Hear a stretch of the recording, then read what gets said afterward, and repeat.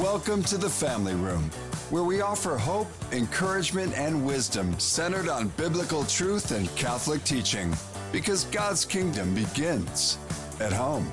Now welcome your hosts, Mari, John, and Craig, right here on AM 1160, The Quest. Welcome back, Family Room listeners, to another week of The Family Room with me, Craig Wiesmeyer, my co-host, John Gordon, and Mari Cleveland. How's everybody? We're great. How are you today? I'm awesome. Excellent. John? Excellent. Fantastic. Can't tell you how excited I am about this week, folks. We have a guest on our show that's not only nationally known, but internationally known, and has done some incredible things for our faith and done some incredible things for the church overall. So I look forward to introducing Dr. Ralph Martin. But before we do, Mari, would you please begin in a prayer? Sure. As you guys know, here on the Family Room, we always offer everything first to the Lord. So we will do that today as well. So in the name of the Father, and the Son, and the Holy Spirit, amen. Heavenly Father, we just first of all praise you. We praise you because you are our Abba Father. You are the one who we can always count on. You are our all in all, and you are our Jehovah Jireh. You always provide for us. So, Lord, we thank you for all the ways you have provided for us through your Son, through your church. And as we come together today to listen to Dr. Martin, to listen to his Holy Spirit-inspired words and his experience and his wisdom, Lord, we just ask that you would prick our hearts with those things that you want us to know and to hear, and most importantly, that you help us to have the courage and the will to walk in your will, because that is our goal. And as we all lead our families and grow stronger in our marriages, Lord, we just ask that you would give us the ability to do that. And St. John Paul the Great, we ask you to pray for us. Pray for us. Amen. Father, Son, Holy Spirit. Amen. Amen. All right, listeners, as I said, we have Dr. Ralph Martin. Some of you are very familiar. For those of you who are not, Dr. Martin is president of Renewal Ministries, which can be reached at www.renewalministries.net, which is an organization devoted to Catholic renewal and evangelization. Renewal Ministries is the sponsor of The Choices We Face, with hopefully you've heard on EWTN. It's widely viewed weekly on Catholic television and radio, distributed throughout the world, and engages in a wide variety of mission work in more than 30 countries.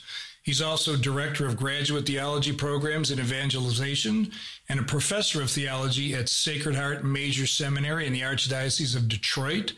He holds a doctorate in theology from the Angelicum University in Rome. And Pope Benedict XVI appointed Dr. Martin as a consultor to the Pontifical Council for the New Evangelization, where he currently serves. He was also appointed as a theological expert for the Synod on the New Evangelization. And for those of you who have heard his books, one of the greatest books that we've all listened to or read is The Fulfillment of All Desire, a guidebook for the journey to God based on the wisdom of the saints. And he's written many other books on spirituality, evangelization, as well as many articles in scholarly and popular publications. And his latest book, which we are going to be interviewing him on today, is A Church in Crisis, A Pathways Forward. He and his wife, Ann, reside in Ann Arbor, Michigan, and are the parents of 6 and grandparents of 19. God bless you all. That's amazing. So welcome, Dr. Martin. We really appreciate you being here. Well, it's good to be in the family room because, as you can tell, I'm in the middle of a family. I'd say. Some might say the heart of the family, so that's awesome. Do us a favor, if you don't mind, because, again, I have knowledge of you from many years of being around the charismatic renewal, but some people may not. Would you just give us a brief history of kind of how you came into ministry, how, the enlivenment of the Holy Spirit came into your life? Because you were a graduate at Notre Dame, postgraduate, I believe, Harvard. But can you explain that process a little bit? Yeah, well, I grew up, as a devout Catholic. I really grew up in a good Catholic family, and my grandparents came from Ireland, and they put a high emphasis on the faith and on education. And so my parents followed in the footsteps. And a little distracted by a woodpecker pecking on our house right now, but in the name of Jesus, I command you, woodpecker, to go. Okay. And that's how it's done, folks. Yeah, we got woodpeckers up here in Michigan. And they're looking for bugs this time of year. But anyway, but when I got to high school, I began to ask questions, and I began to discover there's a whole world out there beyond the Catholic education that I had. And when it came time to go to college, I told my parents I wanted to go to a secular university because I had enough Catholic education. And they said, well, you can do that, but if you want any financial support from us, you have to go to a Catholic university. So sometimes, parents need to make decisions like that and give guidance like that, tough love.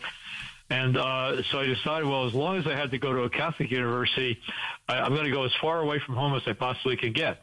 Now, in those days, Indiana seemed like the far west, and my parents were very concerned when I went to Notre Dame in Indiana that they weren't going to have good Italian restaurants or good Jewish delicatessens, and that just is going to be inferior canned tuna fish that they sent out to the Midwest. And that New Yorker cartoon where you have New York and New Jersey, and then you have the rest of the country. Now they call us flyover territory, and my wife says, I hope they keep flying over. I hope they don't land here. Exactly. So anyway, at Notre Dame, I started searching for deeper answers about why be a Catholic, and I was becoming intermittent in going to church, and eventually became a philosophy major because I wanted to just know what the truth was, and was getting more and more confused. It was the 60s. I was getting caught up in the confusion of the 60s. And then this is where I'm getting to the answer to your question. It's a good intro. A friend invited me to make a Cursillo, which is a weekend retreat that a lot of Catholics have gone to. And I was very, very skeptical about getting anything out of it. I thought, hey, I'm a philosophy major. What can I learn from people who aren't philosophy majors? God forgive me for that horrible arrogance. And when I went on the Cursillo, I said, people are going to have this warm human experience, and they're going to call it God, but I'm not going to fall for it. But thank God I fell for it. I heard some really beautiful explanations of the Catholic faith. And more than that, though, I heard these ordinary Catholic lay people, school teachers and janitors and shoe salesmen and whatever, talking about Jesus. And that really challenged me because I thought either these people are kind of crazy or imbalanced, or they have a relationship with him that I don't have. And it was a struggle because at a certain point I felt like, I think he's here in this retreat house. I think he's real. I think he really has been raised from the dead. And I knew that if that was the case, he really is the Lord. And I also knew that if Jesus really is the Lord, the only sensible response to make to him is total surrender. And I didn't want the total surrender. I didn't want my search for the truth to come to such an abrupt end. I was looking forward to many enjoyable years of searching for the truth on my own terms, And I knew, though, that if Jesus was Lord, I had to either say yes or no. And God gave me the grace to say yes, and on the very last morning of the Cursillo, I humbled myself. Thanks be to God, I got the grace to do that, and went to confession, got reconciled with the Lord and the church. And looking back on it, I say what happened then is I really renewed my baptismal commitments, like as an adult. But then something else happened at the very end of the Cursillo. As the Cursillo ended, I just felt this love of God being poured into my heart, like Romans chapter 5 talks about the love of God being poured into our hearts. I didn't know the scripture passage at the time. I just experienced this love being poured into my heart, and this kind of fire got ignited in me. And I just, at the end of the Cursillo, they give people a chance to say what they got out of it. And I remember what I said. I said, I want to spend the rest of my life knowing and loving the Lord and helping other people know and love him. And that's pretty much the rest of the story. That's kind of what the Lord put in my heart, and that's what I've been doing. And I didn't even know anything about the Catholic Charismatic Renewal at the time, but about a month afterwards, I was praying one day, and I just began to make some sounds that I didn't know what they were, and so I stopped doing it. I said, I think I'm going off the deep end. I better stop. Lost your mind. Careful. Yeah, and then the Catholic Charismatic Renewal began, and we got connected with the first people involved in that in Pittsburgh, and I said, oh, that's what that must have been. That must have been speaking in tongues. And so I think I got baptized in the Spirit, as the Catholic Charismatic Renewal describes it, without knowing the terminology. And I think the Lord did that for a purpose, because this experience of the love of God coming into our heart is supposed to be for everybody. This experience of the Holy Spirit igniting in us love for Jesus is supposed to be for everybody. And so I think the Lord wanted me to experience, not connected with the Catholic Charismatic Renewal, but just surrendering my life to the Lord. And so that's just been important for me. So I got very involved in the Catholic Charismatic Renewal and ended up moving to Belgium for 4 years and living there. But for many, many years now, my goal hasn't been to spread the Catholic Charismatic Renewal, but to actually just spread the Catholic life, which is supposed to be charismatic, which is supposed to be, the Catholic Church is supposed to be post-Pentecostal, not pre-Pentecostal. And, the disciples before Pentecost had the best education anybody ever had. They had the best Bible study. They had the best spiritual direction.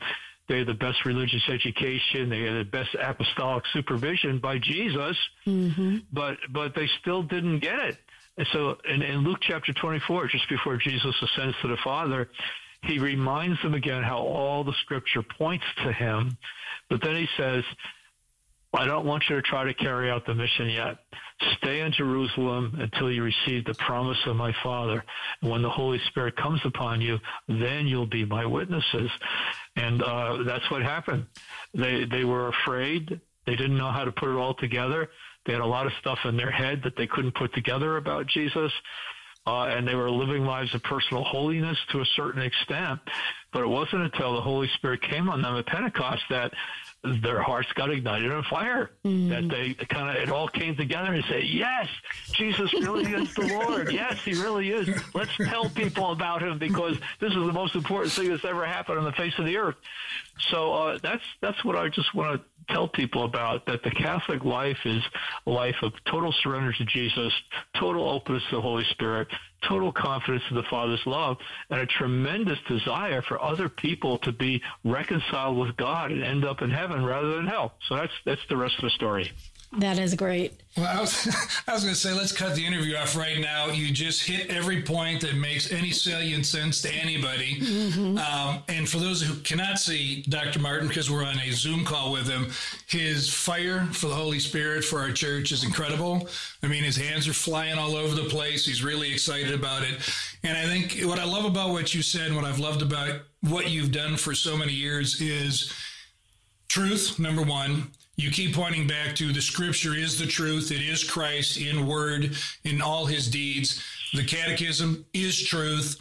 And you keep pointing back to the truth of, our baptism is the beginning. Our confirmation is an extension. However, there's this enlivening of a spirit that, frankly, most of us as Catholics don't experience, because we've either been told that died with the apostles, or we were told that's, really crazy stuff. But I love the fact that you brought truth forward. And if you don't mind, in 1982, I think it was, you wrote the first book, Crisis of Truth, which now the St. John Paul II called you to Rome, if I remember correctly, blessed the book and said, you need to keep telling this truth to everybody, which is awesome. And then you followed it up with A Church in Crisis, A Pathways Forward. Can you talk about briefly why you wrote the two books and why in today's world you think the Church in Crisis is so relevant and something you want to bring forward? Sure.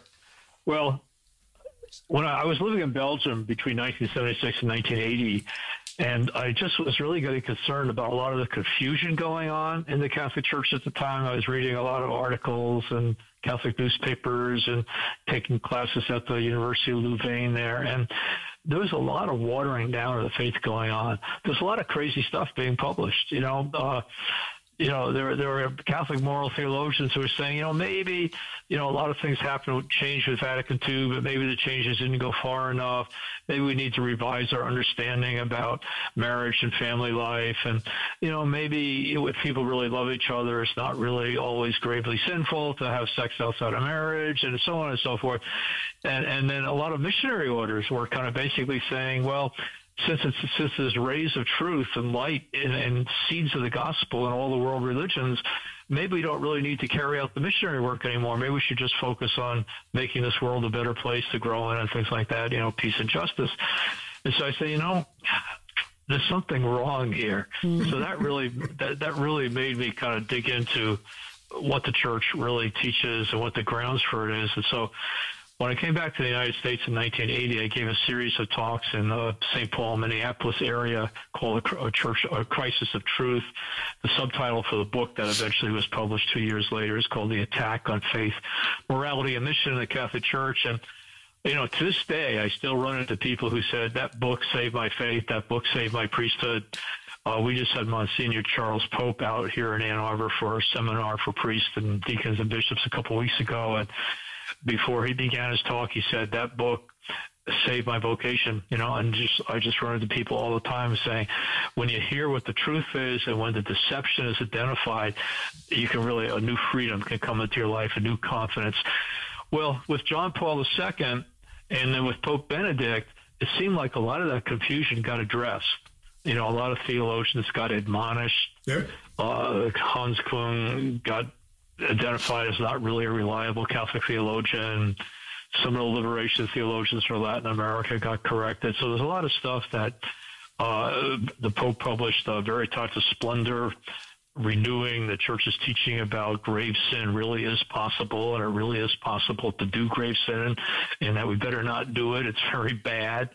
And so it looked like that all had got settled down. But then, for some reason, after Pope Francis got elected, and I'm not knocking Pope Francis here, for some reason, after Pope Francis got elected, it seemed like it all came out of the woodwork again.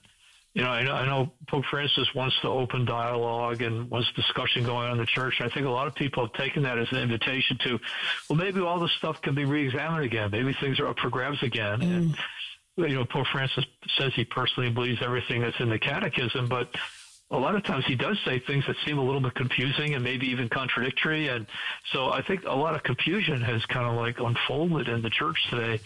And so when COVID hit last year, all my international travel got canceled. All my domestic travel got canceled. And I felt like the Lord wanted me to address the renewal of this confusion. And so I was able to write the book, A Church in Crisis, Pathways Forward. And it was published on the feast day of John Paul II, October 22nd last year. So it's just a little over a year. And it's made a big impact. Just this week, it was the number one audio book for Catholic books on Amazon. It was number 39 in all Catholic books. I was on Matt Fradd's podcast this week at Steubenville, and he told everybody to run out and buy it right away, that type of thing. So it's just sort of like the first time he had me on right after the book was published, he bought 100 copies of it himself to give away to listeners. So there's just a lot of people who are really been impacted by the book and really feel like it's helping them put a name on the confusion, the anxiety, fear that's going on in the world today, and reaffirm them in the truth of the faith. So if you were just joining us, you are hearing the voice of Dr. Ralph Martin. We are honored to have him here on the Family Room today. And we're talking about his new book, A Church in Crisis, Pathways Forward. And we would also recommend that you go and get it as well. We've enjoyed the book. We actually watched your video with Matt as well. And that was an amazing interview. That was great. A couple of things that you said really struck me. First of all, I was smiling the whole time you were talking about your personal formation and going through Curcio, because the same thing happened to me at 23. I went to Curcio and it changed my life. And like you said, De Caloris, yep. That's what they say. Yeah. All our listeners who went to Curcio know exactly what we just said. The rest of you, try it out. So, but one of the things that you struck was you said you were searching for truth on your own terms. And it seems like that's what a lot of people are doing. And, both of your books are addressing the confusion about what truth is and what truth isn't. And I love when you just said, when deception is identified, we're given more freedom and confidence. So that's when, here in the family room, we have people who want to guide their children. They want to guide their all their family members to Christ, to the truth. But they say, how can I do it when the world is coming against us? And that's happening right now. That you detail in this book, the growing hostility to the church from a lot of the secular society. And especially because people are afraid of what truth really is, or they don't understand what truth really is. Can you give some examples or speak a little bit to just how we go about facing up to that, and how we stay strong in the midst of the fact that we've got this hostility that's coming toward us? Yeah, that's a very good question. Chapter 2 of the book is called, Is There a Solid Place to Stand? And I think that's what a lot of people are wondering today. Where can I get my footing? Where can I get my bearings? What can I stand on? And it's a book devoted to recovering our confidence in the inspiration and inerrancy of sacred scripture. Now, a couple of years ago in Rome, during the synods on the family, a reporter asked the head of the Jesuit order, Father Sosa, a question saying, why is there so much confusion about this issue? Isn't Jesus really clear in the scripture about the purpose of marriage and family life, and how what God has joined together, no man should put asunder, so on and so forth? And Father Sosa answered by saying, well, how do we really know what Jesus said? Was anybody there with a tape recorder? This is terrible. This is wicked. This is undermining people's confidence in us being able to actually reliably access what God has revealed to us, which is horrible. Once you undermine our ability to actually know God's will and know who Jesus really is and know what Jesus really said, anything goes. And that's what a lot of people want to do. They want to kind of cut our ties with the revelation that's been given to us by God so that they can push the church and push us in directions that are more suitable for being friends with the contemporary culture. And that's really, really bad. The readings of the liturgy today and yesterday are about tremendous pressure coming from secular forces to accommodate to the culture, to join the new world religion that the emperor wanted to do, to kind of erase our differences and give up our uniqueness and no longer believe like in the Judeo revelation, at that time. And there's tremendous pressure in our culture to do that right now. So we got to recover our confidence in the inspiration and inerrancy of Scripture. And Vatican II actually teaches how us Catholics should approach sacred Scripture. In the document on sacred revelation, and what it says in section 11, it says, everything asserted by the sacred authors should be considered to be asserted by the Holy Spirit, to be asserted by God. It says that the primary author of sacred scripture is God, and that he uses human instruments, he uses human language, he uses human culture, but God is the primary author of sacred scripture. And then it goes on to say that everything asserted by the sacred authors should be considered to be asserted by the Holy Spirit, and to teach firmly, faithfully, and without error those truths that God wished to consign to the sacred scriptures for the sake of our salvation.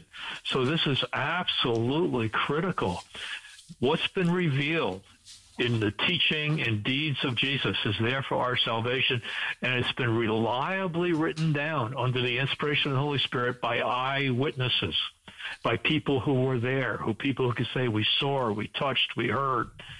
And when they had to elect a successor to the apostles, the criteria for electing a successor to Judas, who betrayed Christ, was somebody who's been with us from the beginning and was a witness to the resurrection. So these are reliable eyewitnesses writing down under the inspiration of the Holy Spirit what Jesus said and done and what's there for our salvation. So the place to stand to begin with is recovering our confidence in the truthfulness of sacred scripture. And this could be applied to family life. Like, it'd be really good for families, just maybe briefly, to take one of the daily readings from the liturgy, like that little booklet, the Magnificat, that has the morning prayer and has the readings from the liturgy, even if you can't get to Mass every day. And just taking one of those readings and then just maybe commenting onto the children, saying, look what God's saying to us here. It's showing how you reverence the Scripture, showing how you believe it, showing how it's a lifeline for us, how it's the pathway that Jesus is going to bring us back to the Father's house. So, but of course, everything that the Catholic Church teaches comes from Scripture and it's carried forward in tradition, and how it got applied by the apostles is carried forward, and it's there in the Catechism of the Catholic Church. So we got a tremendously solid place to stand, but we got to kind of rebuke this deception. We've got to kind of cast out this demon of suspicion and cynicism and mistrust and confusion, and reaffirm our gratitude to God for revealing to us the path to salvation. Amen. Mm-hmm. Preach.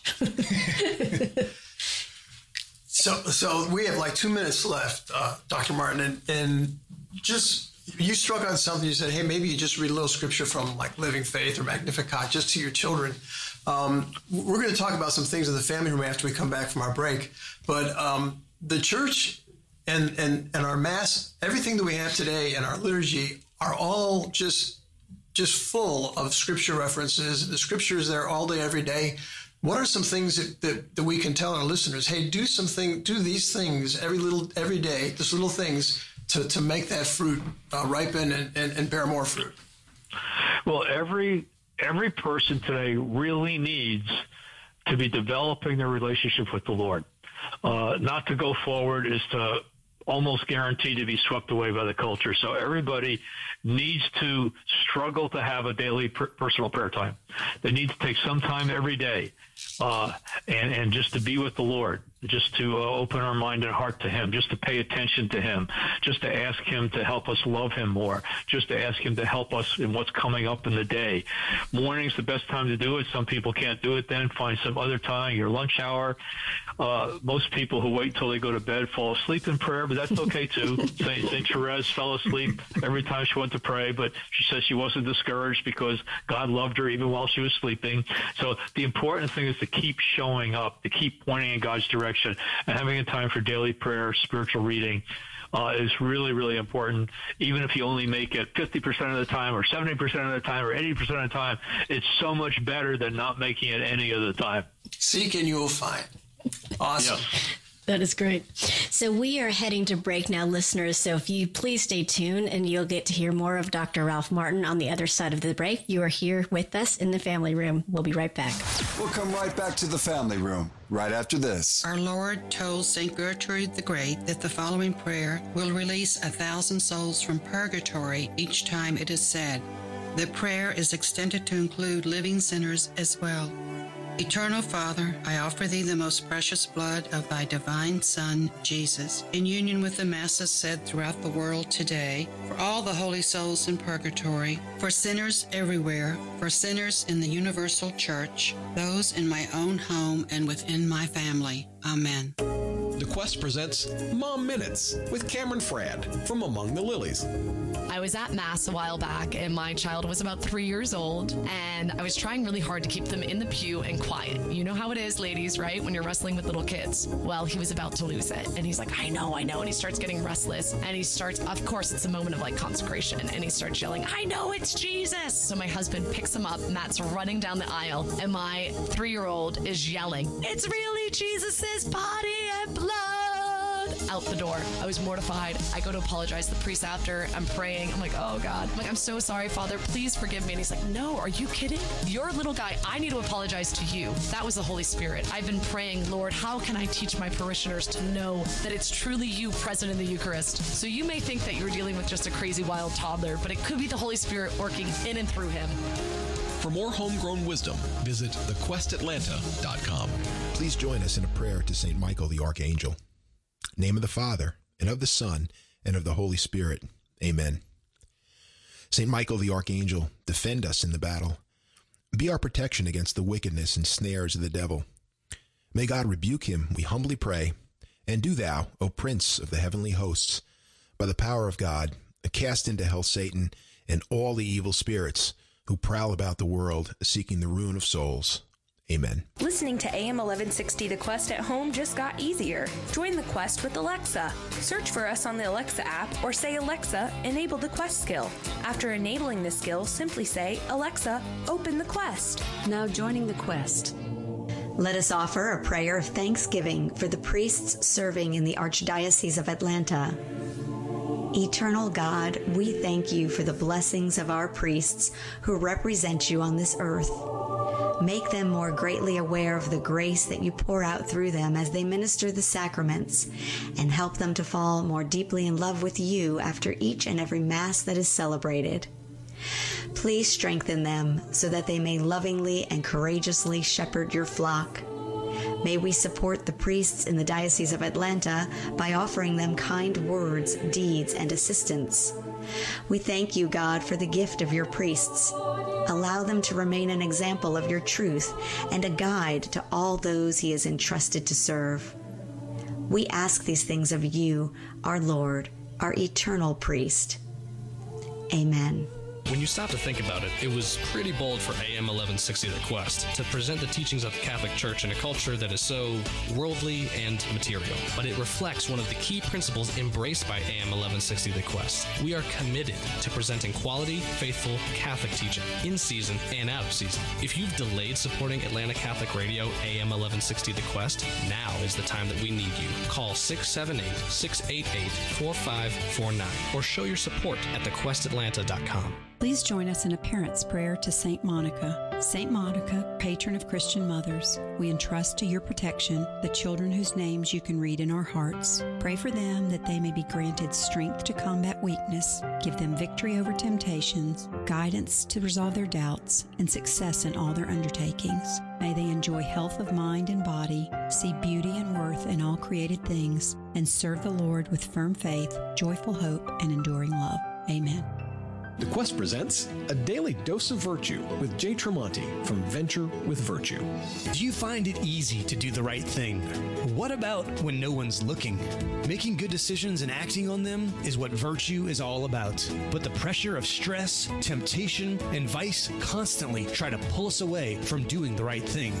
That's when we're at our weakest. Do you wish there was something to help you overcome these weaknesses? Make a good decision and do the right thing? Good news, there is. It's called accountability. Sometimes our desire to be virtuous and do good is not enough for us to actually do the right thing. Having a friend or family member hold us accountable can make all the difference.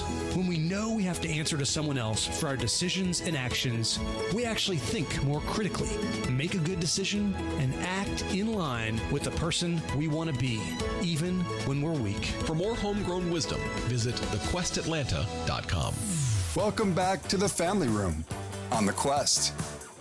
The Charismatic Renewal did enliven that, what I'll call love affair type of a thing, where you like wake up in the morning and your heart goes, this guy's real. You know, this is a real part of my life. And when you know, I mean, some people overplay the whole idea of, well, they're speaking in tongues. That's really weird. You know, the gift of healing. Well, those guys are all faking it. Or, you know, my mother was in the prophetic word. That's kind of what it was when you were in Cleveland. She was on the prophetic word team. Oh, you know, you start to see that though and experience it. And it's amazing what God is willing to do, but how poorly, and I'm raising my hand, I'm willing to fully surrender to all that as well, kind of going, I really wanted God, but I still like doing these things that I really probably shouldn't do, you know, saying a bad word here or there, or off-color jokes. And, you know, one of the things we're going to talk about, though, is, I think, to your point, feels like we're living back in Jerusalem with the church at that point in time. We feel like we're back in this reset of, you know, the pagan society. And it feels like Christ is coming saying the exact same thing he said 2,000 years ago. Repent, give me everything you got, and I want to pour that Holy Spirit out on you. Yeah. But you guys have to be open to it. No, by the way, there's a small remnant that are going to accept that. There's a whole other that won't. But I need that remnant in which you've represented for 30 years plus now. Yeah. So hey, I really agree, Craig. I think you should preach it. Now, I've been listening to you for way too long. I get your weekly notes. I get everything. And like I said, my mother, she's 92, God love her. And she was sending me, before I signed up and was getting your emails and everything, have you been listening to Ralph again? Here's what Ralph has to say. You better listen to Ralph. And I'm like, God love her, but it's true. We should have her on today. Yeah. Tell her hello for me, okay? If I tell her that, she might not make it to 93. She may pass out. Wait, tell him your mom's name so he can pray for her. It's Ruth. Her first name is Ruth, same last name. Yeah. Okay, God bless Ruth. Well, thank you. Yeah. Okay, so I'm really sad because none of that was actually taped, because that was awesome, Craig. Actually, I was taped. You were taping it, so we might be able to figure out how to put that in there. Yeah. Folks, welcome back to the Family Room. We're here with Dr. Martin. And Dr. Martin, one of the things that we do as part of our Family Room tradition is we ask our guests to share a family memory, a favorite family memory, whether it was from growing up or your current family scenario. And we would love to hear your Martin family memory. Well, you warned me in advance, so I had a chance to think about this, but it didn't take much thinking because I had a very special experience last Thursday. We have 5 daughters and 1 son, and they're all married, and the only daughter that lives near us lives near here in Michigan, and she and her husband have 5 children from about 14 to about a year and a half. And so my daughter teaches part-time at a school here in town. My son works for a Michigan municipality about an hour from here. And so my wife helps out a couple of days a week babysitting the year and a half old little girl. And then her sister, who also lives in the area here, babysits some other days during her school class times. But this Thursday, my wife couldn't do it and her sister couldn't do it. And so they asked if I could do it. Now, I had meetings solidly booked from 11 to 1. That's the only fixed things I couldn't change in my schedule that day. They were like a staff meeting at our office. And my daughter needed somebody from 8 o'clock to 10:30, and then she needed to go back to school from 1 o'clock to about 3. So I actually could do it. And so I kind of volunteered to do it, but I was nervous about it. As you should be. Yeah. I haven't changed a diaper in a long time. And what am I going to do with her? What am I going to do with her? And my daughter said, well, she likes to read books and, she likes to take walks in the stroller. And so I was hoping it would all go okay. So what happened is I got there in the morning, and my daughter left, so it's just me and Maggie. And she's a cute little girl, like every little girl is, really. And I started reading her stories, but I could see she was slightly tired. Could she possibly be ready for a morning nap already? And so I said, Maggie, would you like to take a little nap? And she can say yes and no now real clearly, but she didn't say either. So I took that as a maybe. So I said she didn't say yes and she didn't say no, which means that it's a possibility. So I decided to move into a place where if she fell asleep, I could, have her fall asleep at a decent place rather than whatever. So I went into her parents' bedroom, and the bed wasn't made because they're busy parents. So I propped up the pillows, and Maggie and I began to read a story in her parents' bed. And sure enough, very quickly she fell asleep in my arms, like with my arm around her, So how sweet. I'm not wanting to move very much, and I don't want her to wake up. So she actually slept there for an hour and a half. And it was a very moving experience for me because I just had this tremendous, feeling of love for her. And just almost like meditating and contemplating the Lord's goodness and looking at her.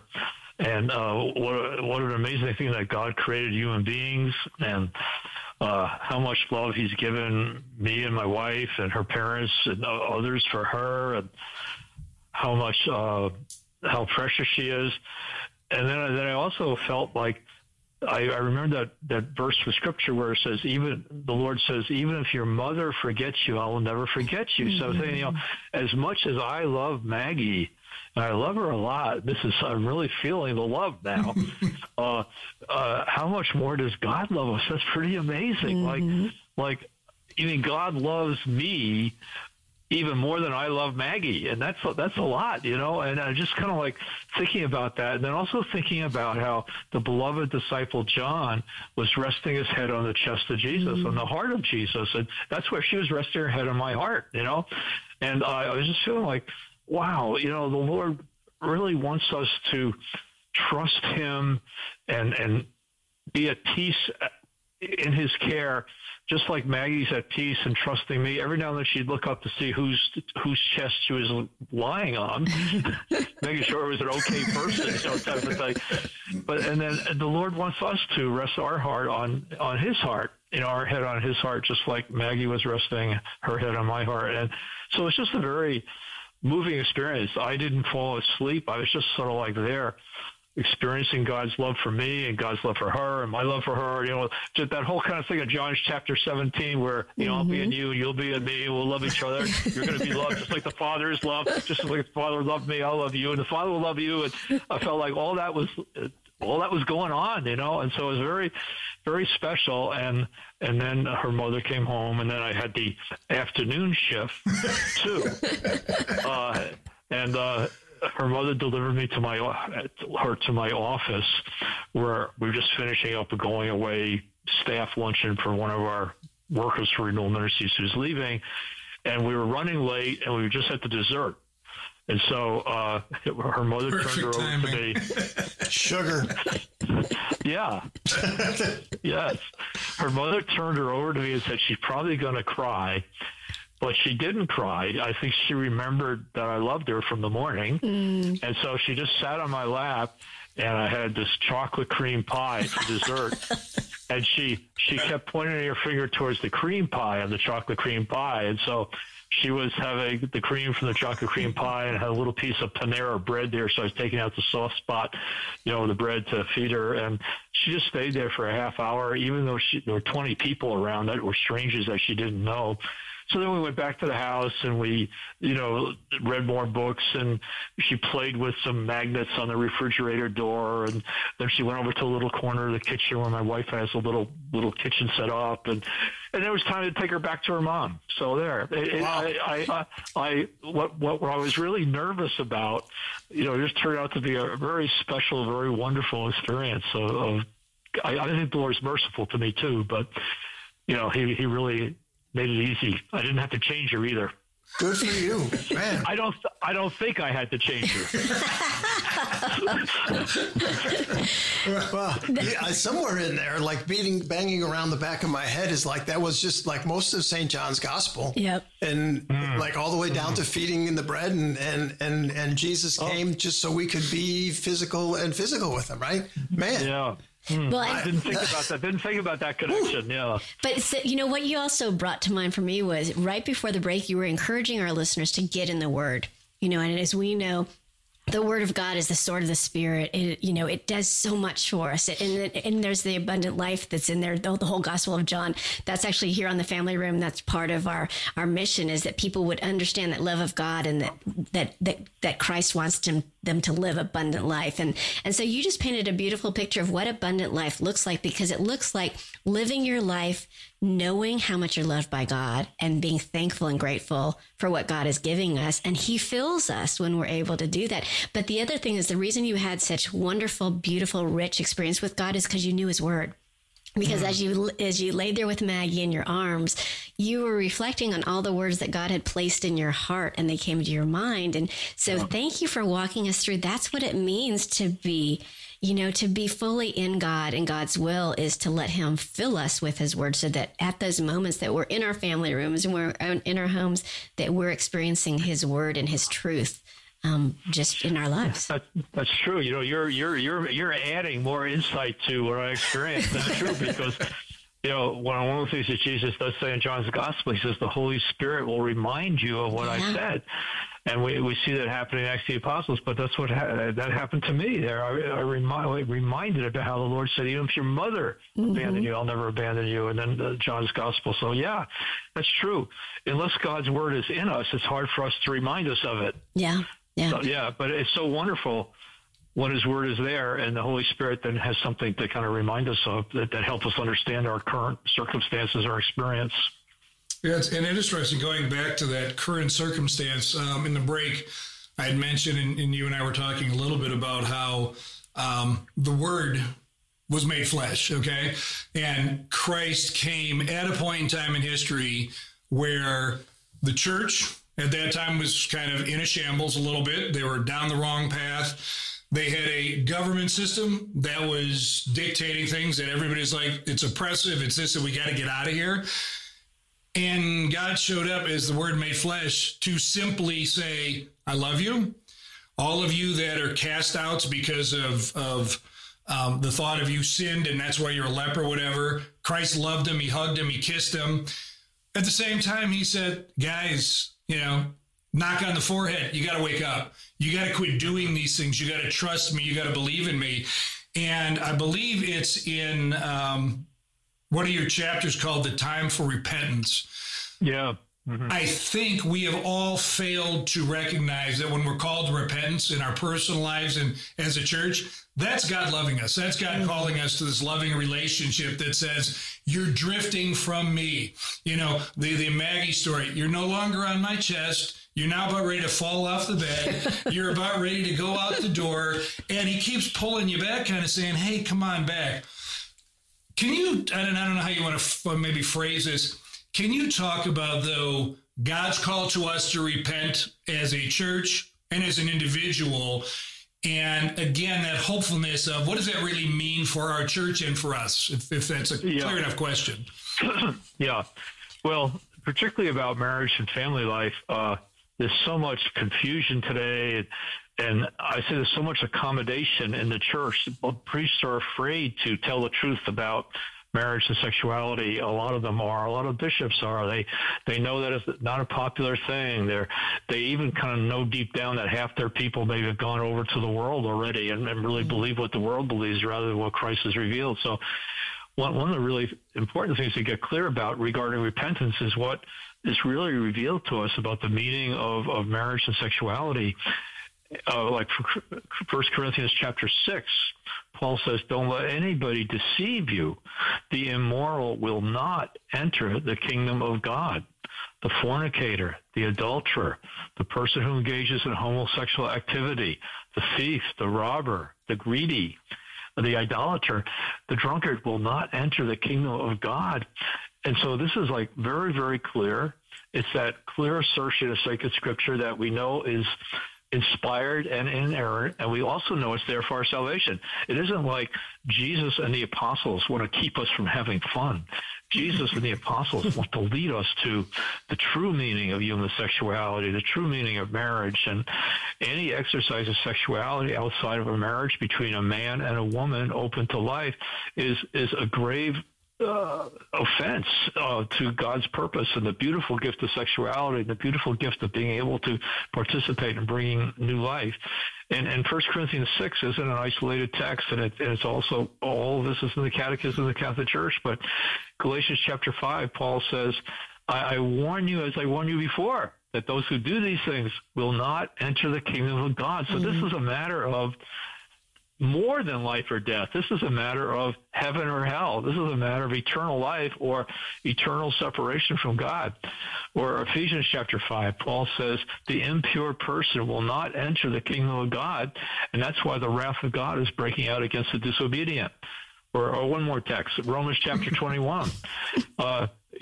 Jesus tells us in Matthew chapter 5, don't be afraid of those who can kill the body. And this is important to hear because persecution is coming, and when he says, don't be afraid of those who kill the body, he also says, those who deny me before men will be denied before my Father in heaven. So we don't want that to happen. So Jesus is saying, persecution's coming, but don't be afraid. And they say, don't even prepare in advance what you're going to say when they bring you before judges and kings, because at that time, the Holy Spirit will give you what you are to say. He'll give you the wisdom you need at that moment. But the only way we cannot be afraid of those who can kill the body is to know that we have the promise of eternal life, that Jesus has said, I am the resurrection and the life, and he who believes in me, even if he dies, won't die. So what really we need to be afraid of is not the first death, not biological death. Biological death for a Christian is a doorway to the Father's house, maybe with some purification in purgatory, but that's good. It means we've made it. But Revelation chapter 21 says, be afraid of the second death. The second death is the lake of fire. Who's in the lake of fire? Cowards. Whoa. Ouch. Cowards. Like those who maybe deny Jesus. So we need to ask God to give us the strength not to deny Jesus. Fornicators. It's not just living together. It's fornication. It's a grave violation of God's plan for human sexuality. And murderers. And how horrible it is how popular it is amongst a huge part of our population, including Catholic political leaders who want to kill babies. It is a grievously wrong thing to advocate and support and make possible the killing of babies. That's murder. It really, really is murder. And murderers end up in the lake of fire, the second death. So I just hope that our bishops and our priests kind of have their own confidence in sacred scripture restored and actually kind of ask God to deliver them from fearing people more than God, and deliver them from pleasing people more than God, and deliver them from being so much a friend of the world that they're an enemy of God. I just hope that the Lord infuses them with the Holy Spirit so they have the courage to speak the truth in love, because all of this is love talk. There's nothing that Jesus says is mean or unfair or unjust. Everything he says is because he loves us and wants us to be with him and the Father forever. But we gotta pay attention to what he says. We gotta obey what he says. We gotta kind of take a hold of him. We gotta hang on to Jesus and let him bring us home to the Father's house. Exactly. Yes. Amen. Amen.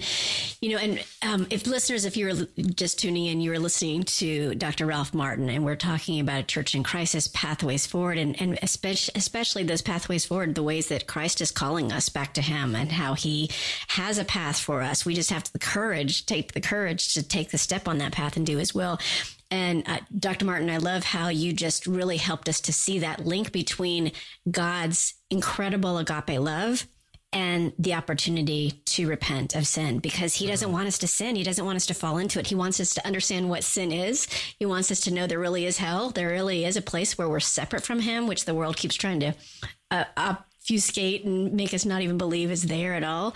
But that's why he shares all that. I feel like you gave us some great scripture to look back at. I also think Romans 1. I feel like we're just watching and living Romans 1 over and over. Yeah. Amen. I totally agree. Yeah. And it's amazing. If you read some of those words and you see that truth, God is just going to pierce your heart. He really does pierce it with that truth. And he gives you then the courage, like you said, the courage that we all need to repent and be able to repent, because through that personal repentance, we're going to help our whole church to repent as well. I mean, we are the church, but our listeners always want to know, what can we do? So far you've shared with us, we need to repent. We need to get in his word. We need to let ourselves hear what he has to say to us, fill us with his love and with his hope and with his truth.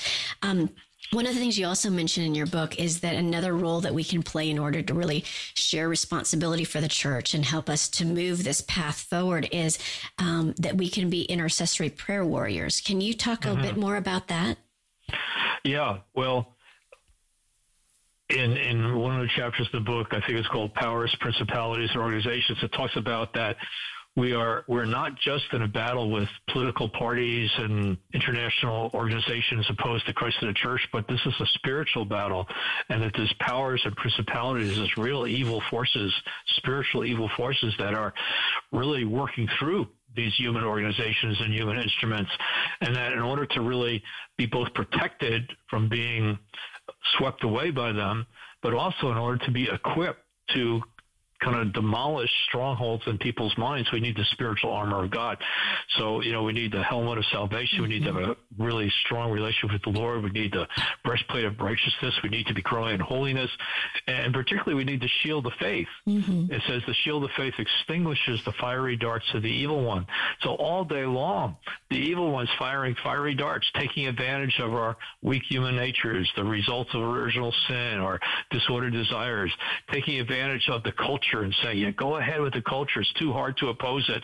You won't get ahead in your company unless you kind of sign on to the woke culture, the politically correct positions on things. And in order to resist that, we need the shield of faith. And the shield of faith is, first of all, faith in the person of Jesus Christ. He is the Lord. He loves us. He speaks words of truth, but then also faith in the specific words he teaches, because unless we have the exact teaching of Jesus, we don't have a basis for discerning truth from falsity. We don't have a basis of discerning which way leads to life and which way leads to death. And also cultivating that prayer relationship, as Jesus says, my own know my voice and I know them, they know me, they hear my voice, they're accustomed to it. So that only grows over a period of time. A lot of people, as they grow in prayer, develop an instinct saying, I don't know what's wrong with this, but I don't feel like there's something right here. I think there's something off here. Lots of people who have no theological education, if they have a relationship with the Lord and have some knowledge of his word and scripture, are equipped to say, I don't think something's right here. I don't think something was, this isn't really what the Lord says. This is a little murky. This is a little fuzzy. So we need the shield of faith to extinguish the firing darts of the evil one. And then we, need to have the sword of the Spirit, which is the Word of God, which kind of demolishes strongholds. And then Paul ends by saying, pray always. And so we need to kind of not just restrict our relationship to the Lord to our prayer time, although the Catechism of the Catholic Church says unless we pray sometimes, it's hard to pray always. So pray sometimes, and little by little you'll be praying more and more always, over the course of a day and things like that, saying a rosary when you're in the car or taking a walk or whatever. Dr. Martin, I want to back up to your story of Maggie for a second and the idea of shield of faith. Because as I listen to you and I think back on the story that you shared, which was awesome, I imagine you on the bed and I imagine Maggie in your arms and I imagine your arm over her, and on your arm is a shield of faith to extinguish the fiery darts in your life and to protect her in this as this tiny, tiny child. But she's going to grow up and her parents, your daughter and son-in-law, or if I got that backwards, I apologize. Yeah, no, that's right. Okay. That's right. They have to bring up Maggie and their other children. How do you get that shield of faith that belongs to you, that is on your arm? How do you raise your children and develop their own shield of faith? Well, my children are all grown now, but when we were raising them, we tried to get them connected with the solid parish, go to Mass with them, say grace with them, all the normal things that Catholic families do. Try to teach them as best we could. Some of them had detours along the way, and we were very concerned with them, and even praying and fasting for some that were really in real danger, heading in the wrong direction. But after a period of time, they've all come back to the Lord. Some never left. And right now, all the children and all the grandchildren are practicing their faith, which is a total miracle. But I don't have a silver bullet. You just kind of keep hanging in there. You just keep getting up every day, doing the best you can, and never give up. Never give up praying for your children. Never give up loving them. Fast when you have to, for their salvation, So no formula, just hang in there, persevere, keep doing what seems good to you, and develop your own relationship with the Lord so the Lord can lead you and guide you and give you things to do and not do. Sounds like good news to us. It does. So, Dr. Martin, we've got about 2 minutes left, and we would love to open it for you to give just any final words of hope and encouragement to our listeners, as well as blessing us with a prayer as well. So in these last couple of minutes, what would you like to share? Well, I want to first tell people how they can get the book we've been talking about. Yep. And we will have it in our show notes as well. Yes. Oh, that's great. Yeah, you can go to renewalministries.net and get it there through us. That's the best way. It helps us. You can also get it on Amazon.com. You can click on your smart cell phone, or a drone will drop it off this afternoon, something like that.